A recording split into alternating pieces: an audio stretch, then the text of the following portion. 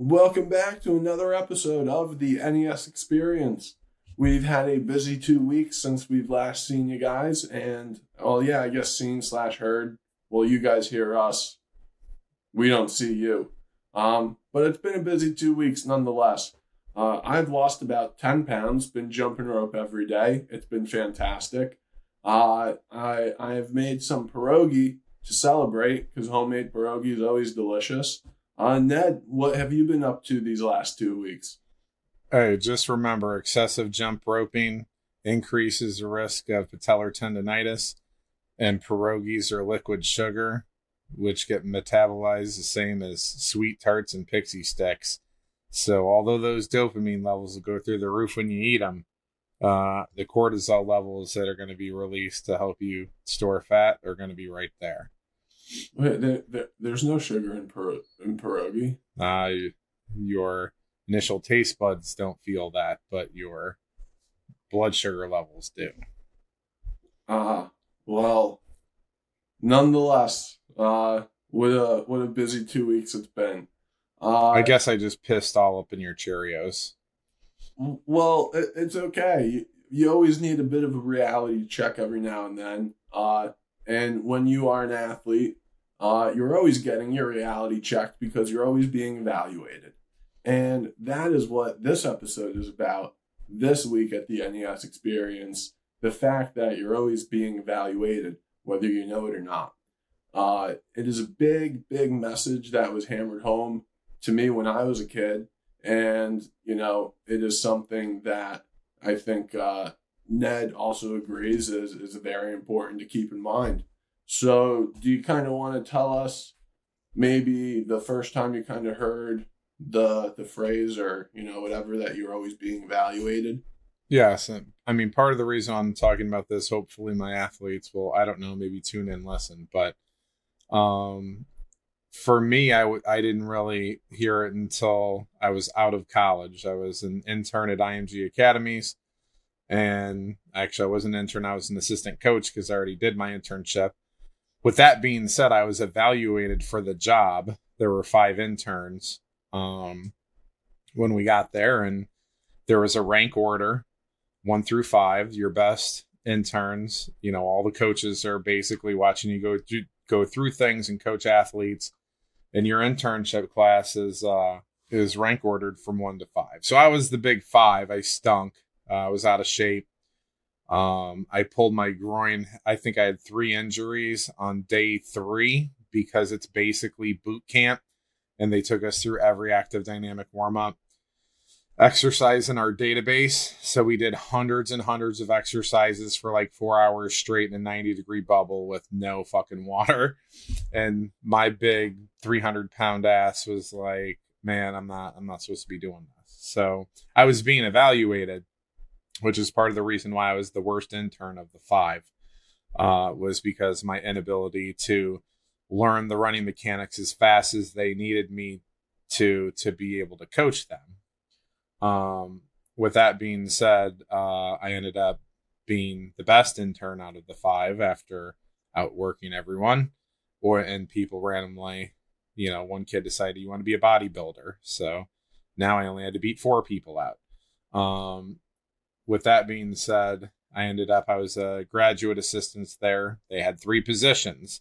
They evaluated people to select 3 individuals to stay there for an extra 12 to 15 months to continue to learn and develop as a coach. And I was fortunate enough to be one of those 3. With that being said, when we were going through the NFL draft prep, we had to teach the guys we had sports psychologists also, but trying to explain to them that the whole process is an interview and you're always being evaluated, which means your interactions that are on the field, if you have your hands on your knees, that shows you're tired and you didn't prepare because you're going to look negatively, for that. There is a meat market component of the NFL Combine where you stand on a stage in some little skivvy spandex shorts, and these guys are taking pictures of you. I mean, now they're just taking snapshots and then sending and then uploading them all. But I have sheets back from 2009, 2010, and they are staring at you because we didn't have all this fancy technology, and they are writing down things. For instance, one of my guys, his evaluation was Fred Flintstone feet and bitch tits. Those were two of his, the things that they decided to write down for him. Now, in the first week, I tried to explain to him, like, you have large breasts, and this is a meat market. They're going to be, you want some lift to them. All right.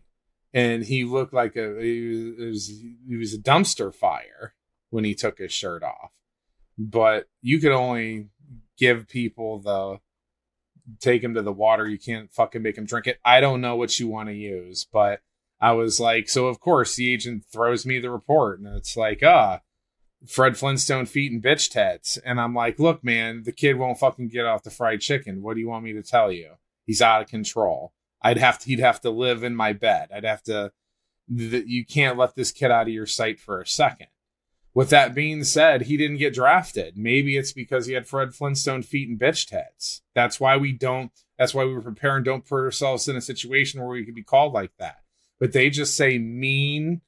I have to find this sheet. It's somewhere. But it is horrifying.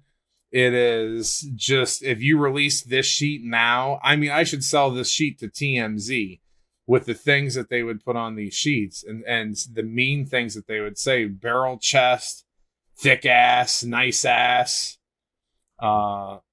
It is, I mean, it's bizarro. Anyways, so you're always being evaluated. So we had to go over how to make eye contact and handshakes, and show how your body is supposed to be when you're interested in someone or when you're interested in something, and closing your body off, and how you don't want to do that because you want to be approachable.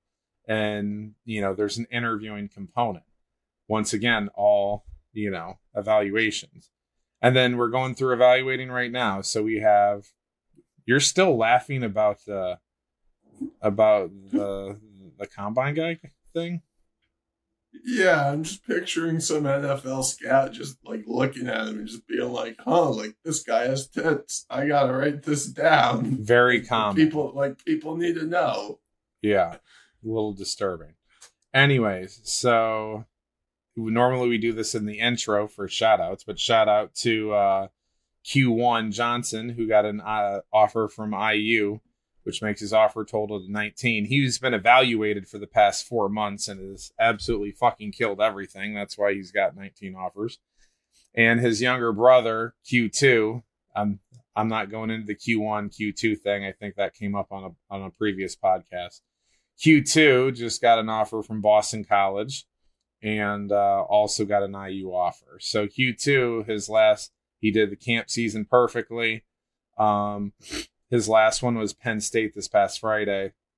And there were things, because of the evaluation component, things that he needed to do. He had to run under a 4.4440.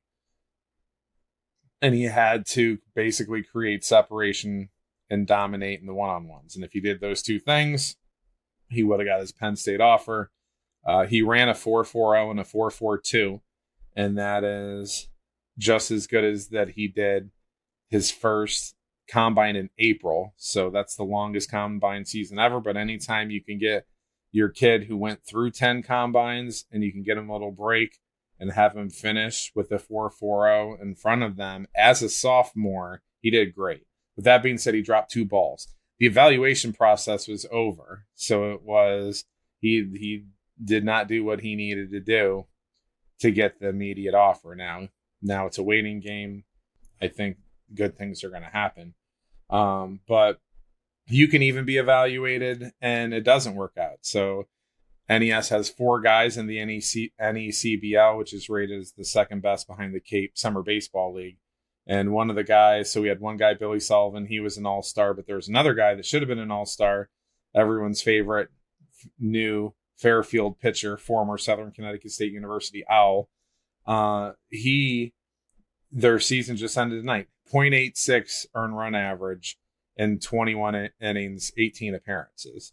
So that's real hard. that's like crazy good, but he's a reliever and they shit on relievers, which means part of his evaluation process is they're looking at the amount of innings that he did and the fact that is not as glorious of a position, but he's being evaluated, and hopefully he gets an end of the year award. Also, Tommy Hughes had like a sub 2, and then we got a late call up, Chad Fideli from Southern. He ended up moving up to, not to give my shameless NES athlete plugs, but never had 4 guys in that league before, and especially 1, 2, and they're all coming from D2 places. So 4 D2 guys in an NECBL league, all either getting awards or should have gotten awards, and one guy that theoretically shouldn't even been in there went in and just pitched those. That's some good evaluating going on right now. So I just want to give recommendations, because I get athletes that their attitude isn't right. It's like, fuck the coach, or fuck this university, or this and that. And it's like they think that everything is just going to come to them and they can do and act however they want, and that these magical recruiters are just going to magically see them and magically want them. And the answer is that you don't get shit in life like that. So they aren't doing what they need to do to make allies and network, which are the things I'm going to talk about, to help them kind of get to their end result. So the first thing you got to do is understand you're being evaluated by every coach that you play for. Whether you like them or not, they are a necessary evil. If you decide that you don't like the coach, you still got to understand that if you're going to the right school and you reclass, this is my go reclass and go to Hamden Hall plug. If you do these things, you have coaches that have the knowledge and have the network and the contacts to be able to get you to the next level. If they don't have that ability to do that, then you probably shouldn't go there. But they're trying to help you. But going through that process, if you're a big pain in the ass, they're going to be less motivated to want to do the things to help you to get, to that point. Your relationship with them plays a role ultimately where you're going to end up going. Now, if you're a baller and there's just that elite 5-star guy that's going to get to go out, it's different. But most people aren't in that situation where they have that much leverage to be a complete douchebag and get away with it. Most of the people that I help are kind of, on that lower end. So, as far as networking, you want to understand that this is a relationship. You have to water your seeds or water your offers. So don't put yourself into a box, the D1 box, and not water the D3 people. Everybody knows everybody, and you can piss other people off. So you don't want to make it look like you're too good for them. They're evaluating you and your ability to communicate with them to show interest. They don't want somebody who thinks, they're too good for our school. They don't want that. So whether you're into a school or you're not into school, you tell them that you're into a school, because that they are part of your interest is part of their evaluation of you. And athletes get too much into, I'm only talking to the big people, and they're ignoring. I have a kid right now who didn't even tell me he had a D3 offer. This kid has no film. He purely got the offer based off of his excellent 40. That's the NES plug. And his performances at these combines. Nobody listens to this shit, but he's a kicker. And he's getting recruited to be a DB and a skill player.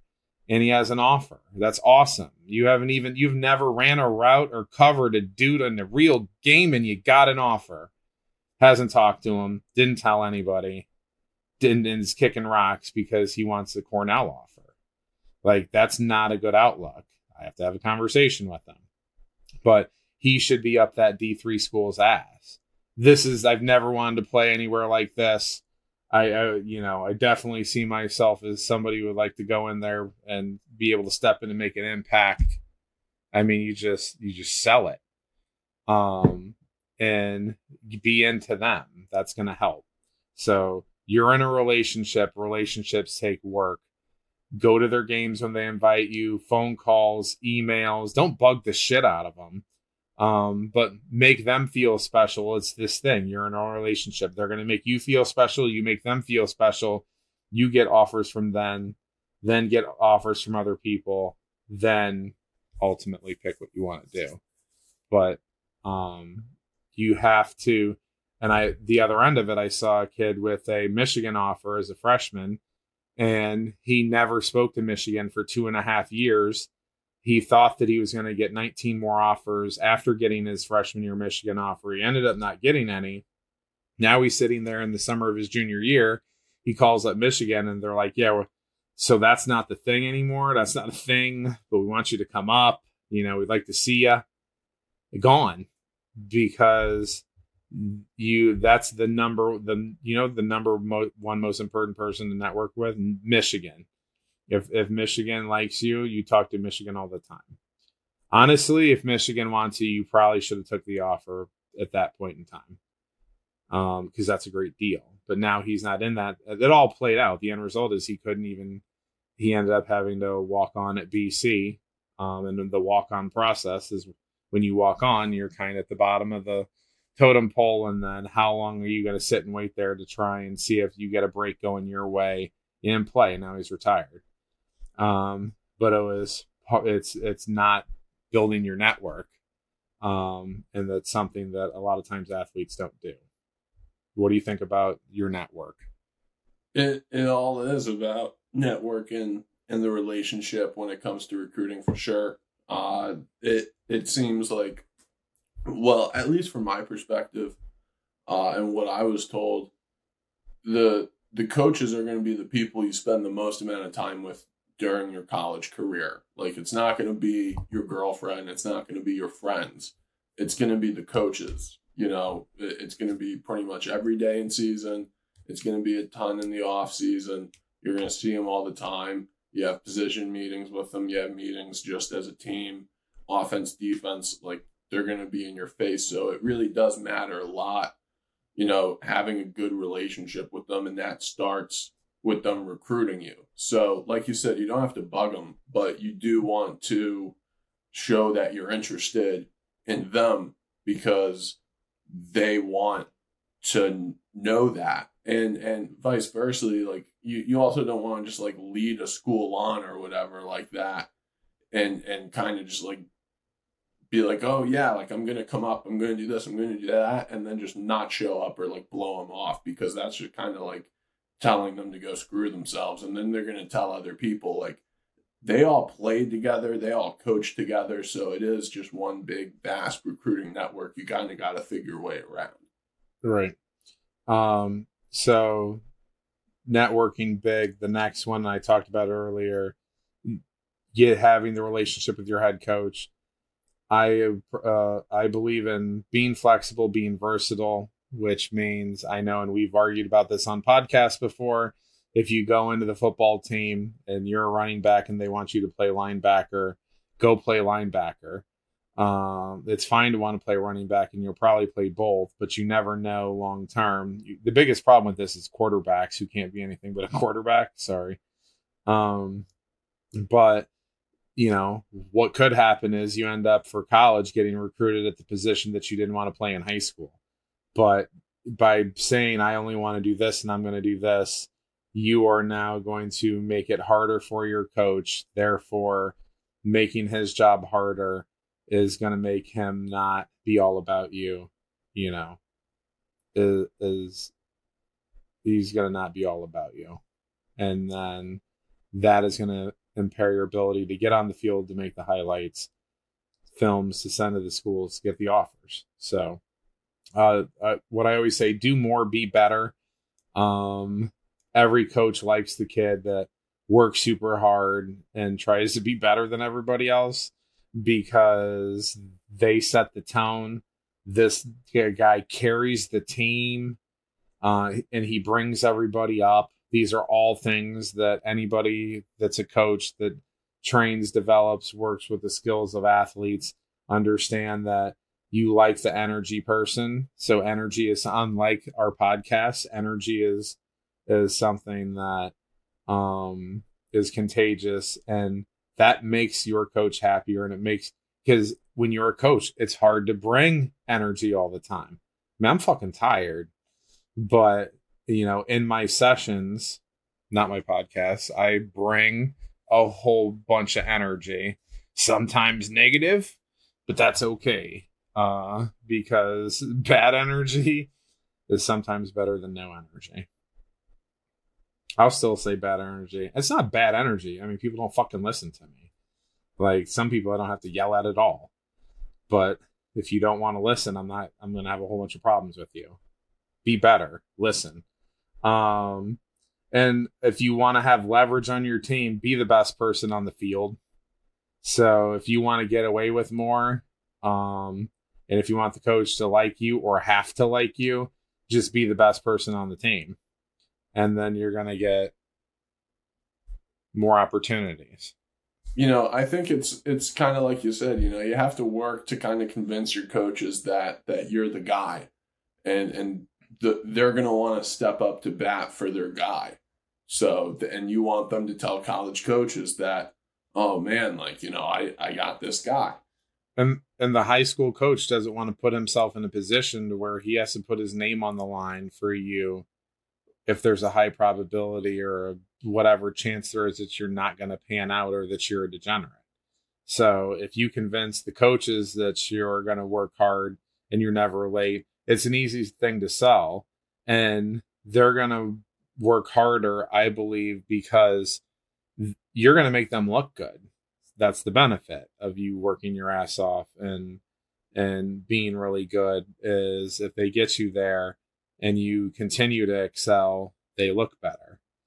But nobody wants to put, and I hear this, high school coaches, they tell me their input, and it's like, then they say, I don't want my name on that shit.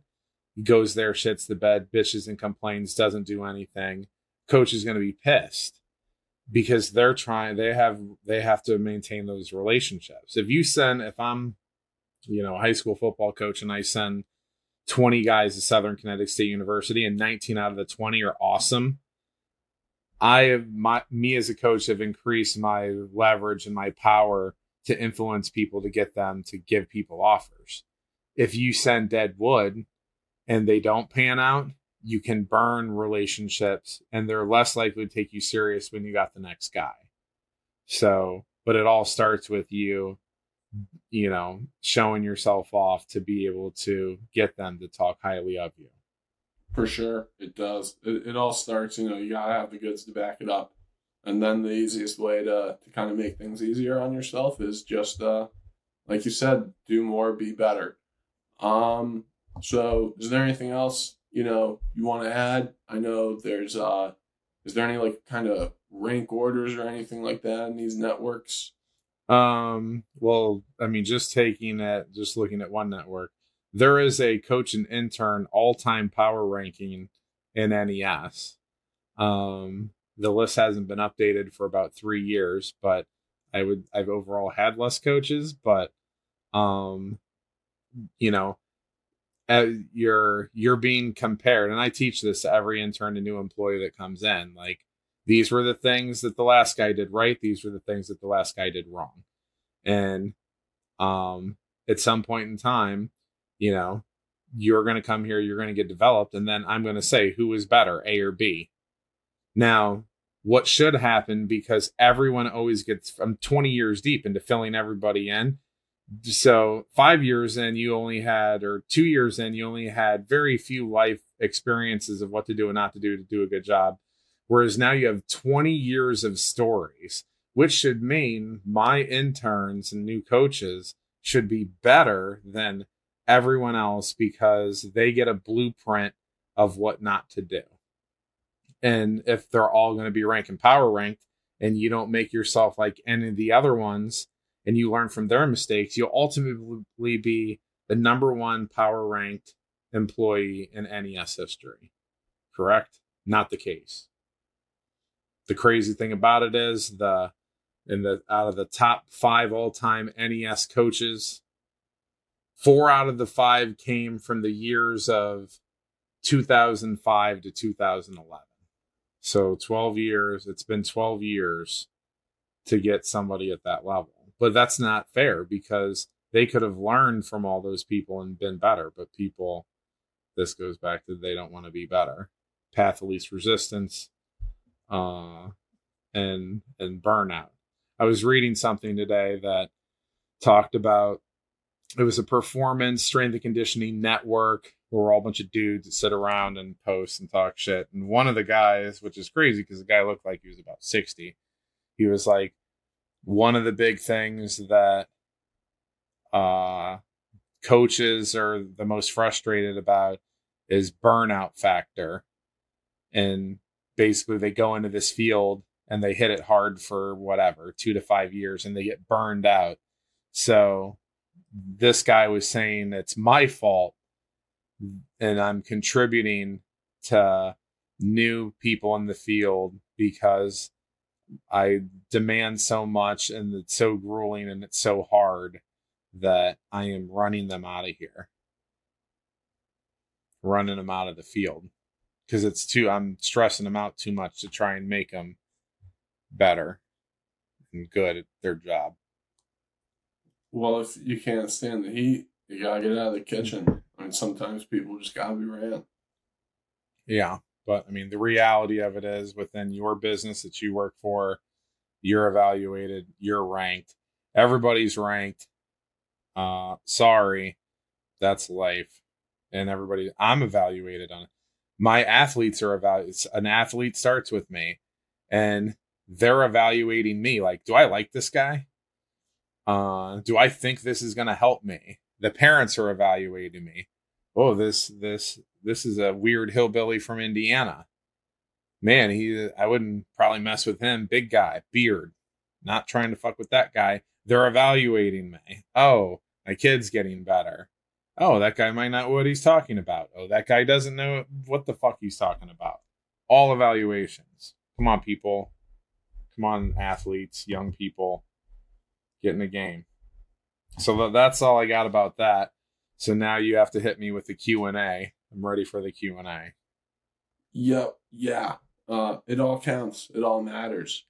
And today's Q&A is brought to you hypothetically, best word in the English language, by Major League Baseball. Because the question is, why are there so many more injuries in today's game than there were like 50 years ago in the majors? You know, Judge is just coming back from what can only be described as a turf toe, but injuries are occurring all the time in the majors, it seems. So is that the case, or am I just a crazy person? Well, you brought it up and it sounded like it was pretty official. So it is fact that there are more injuries now than there were 50 years ago in MLB. Why? There's a couple reasons that I'm going to go over. One, I think technology. Ooh, everybody loves technology. So, I mean, there's the good of technology and reading and research because it allows us to make bigger, faster humans that generate more force. We're able to take them through body analysis and figure out mechanically what are the best way to do things to elicit a response and get them to perform at a higher level. You got PEDs, and those are still going on in many different forms, and all of those are going to increase your risk of injury, which we did a podcast on. But what we're doing is we're playing the same games for the same duration, for the same amount of months a year. We're playing at a higher, more dangerous level. And what we do is we have a bunch of genetic freaks that are out here, like rockets in football or throwing rockets in baseball. And it's putting more stress on the joints, tendons, ligaments, therefore increasing the risk of, getting hurt. And then I'm blaming too, why not throw the social media in there? So, between the online programs and the throwing programs, this is baseball. So what you're doing is you have a bunch of people that are taking in information that are not qualified to process the information and apply it to themselves in a safe manner. So you get guys that are in Major League Baseball that are taking things and doing random programs. Not going to name drop all these various, what I believe is unsafe programs. Because when people are sitting in their basement creating all of these things, there's a lot of different things that work that can get somebody to throw a ball harder or to run faster. But they're just taking these clips into pieces. It's the performance meatloaf. And they're just throwing this shit into what they're doing. Like, they're dictating what they're going to do and what piece they're going to take. And what's happening is the most dangerous exercises are the ones that are being shown on social media, because those are the flashiest and the highest level progression with your, insert your, NFL guy that never made it to the NFL who was super athletic, and have him do level 17 plyos, and, you're going to roll that shit out. You start taking that, and what you're doing is you're spending your off season actually increasing your risk of getting hurt. So the big thing is, why are we doing things at a higher level than we were? Because of technology. But why are we, hurting ourselves more than we've ever did? Same thing, technology. And then, another part of it is the inability for people to change the mindset of how much you should play and how much you should rest and how much total activity that you've been doing, which goes into overtraining and all the things that we talk about there. So, and I want to talk about LeBron James and load management, but if you are producing higher levels of force and you're playing the game at a different level and you're getting hit harder, all of these things require more recovery. If you're, guys run around in the 60s playing football. Honestly, I think I could have been an NFL football player if Ned was ripped out of 20. I can't use 2023 because I'm 43. But we'll say when I'm fucking 30 years old. 10 years ago, if Ned got implanted into 1960, I would be in the WWF, because if anybody has seen me with my shirt off, I'm the classic 1980s WWF big guy. That's really not a compliment for me, because the guys in the 80s, it's not like they were all cut up and shit. They were just big, large, massive individuals with a generally flat stomach, but not really ripped up. Because these genetic specimens are performing at a higher level, doing other things faster, they need more time off, and they're not getting that. And baseball needs less games, and they're not getting that. And, we know that NBA is starting with the load management shit. And I don't know if did they determine if the load management and playing less games, aren't people getting hurt more? I feel like you used that as ammo against me in a prior podcast. I feel like they might be, yeah. But I don't have the documents with me on hand to back it up. So with basketball, I don't know if it is the load management thing also, but also there's more big athletic dudes out there, doing things that just increase their risk of Anthony Davis. Dude's always hurt, straight trash. But he's not durable. So he's meant to play 30 games, give him like one game a week. And you have to be able to, if we're not changing these things, you're just going to see more and more injuries. But the big thing is, because the only thing that matters now is throwing 100. They don't care about shit else. So all these dudes that throw 100 are all doing a lot of the high risk shit where you blow your arm out repeatedly. So it's like throw, get to my D1 scholarship, blow my arm out, get that shit repaired, go out there, try and get back to 100, and then get drafted. Go throw 100 and close your eyes and throw 100 and then blow your arm out again, because as soon as that your arm isn't blown out again, you're going to get pushed all the way up to AAA, and that's your quickest path. So what you have is the world doing same thing, exit velocity. You got to hit 95 miles an hour off hard contact, middle of the zone, exit velocity over fucking 110, launch angle, this and that.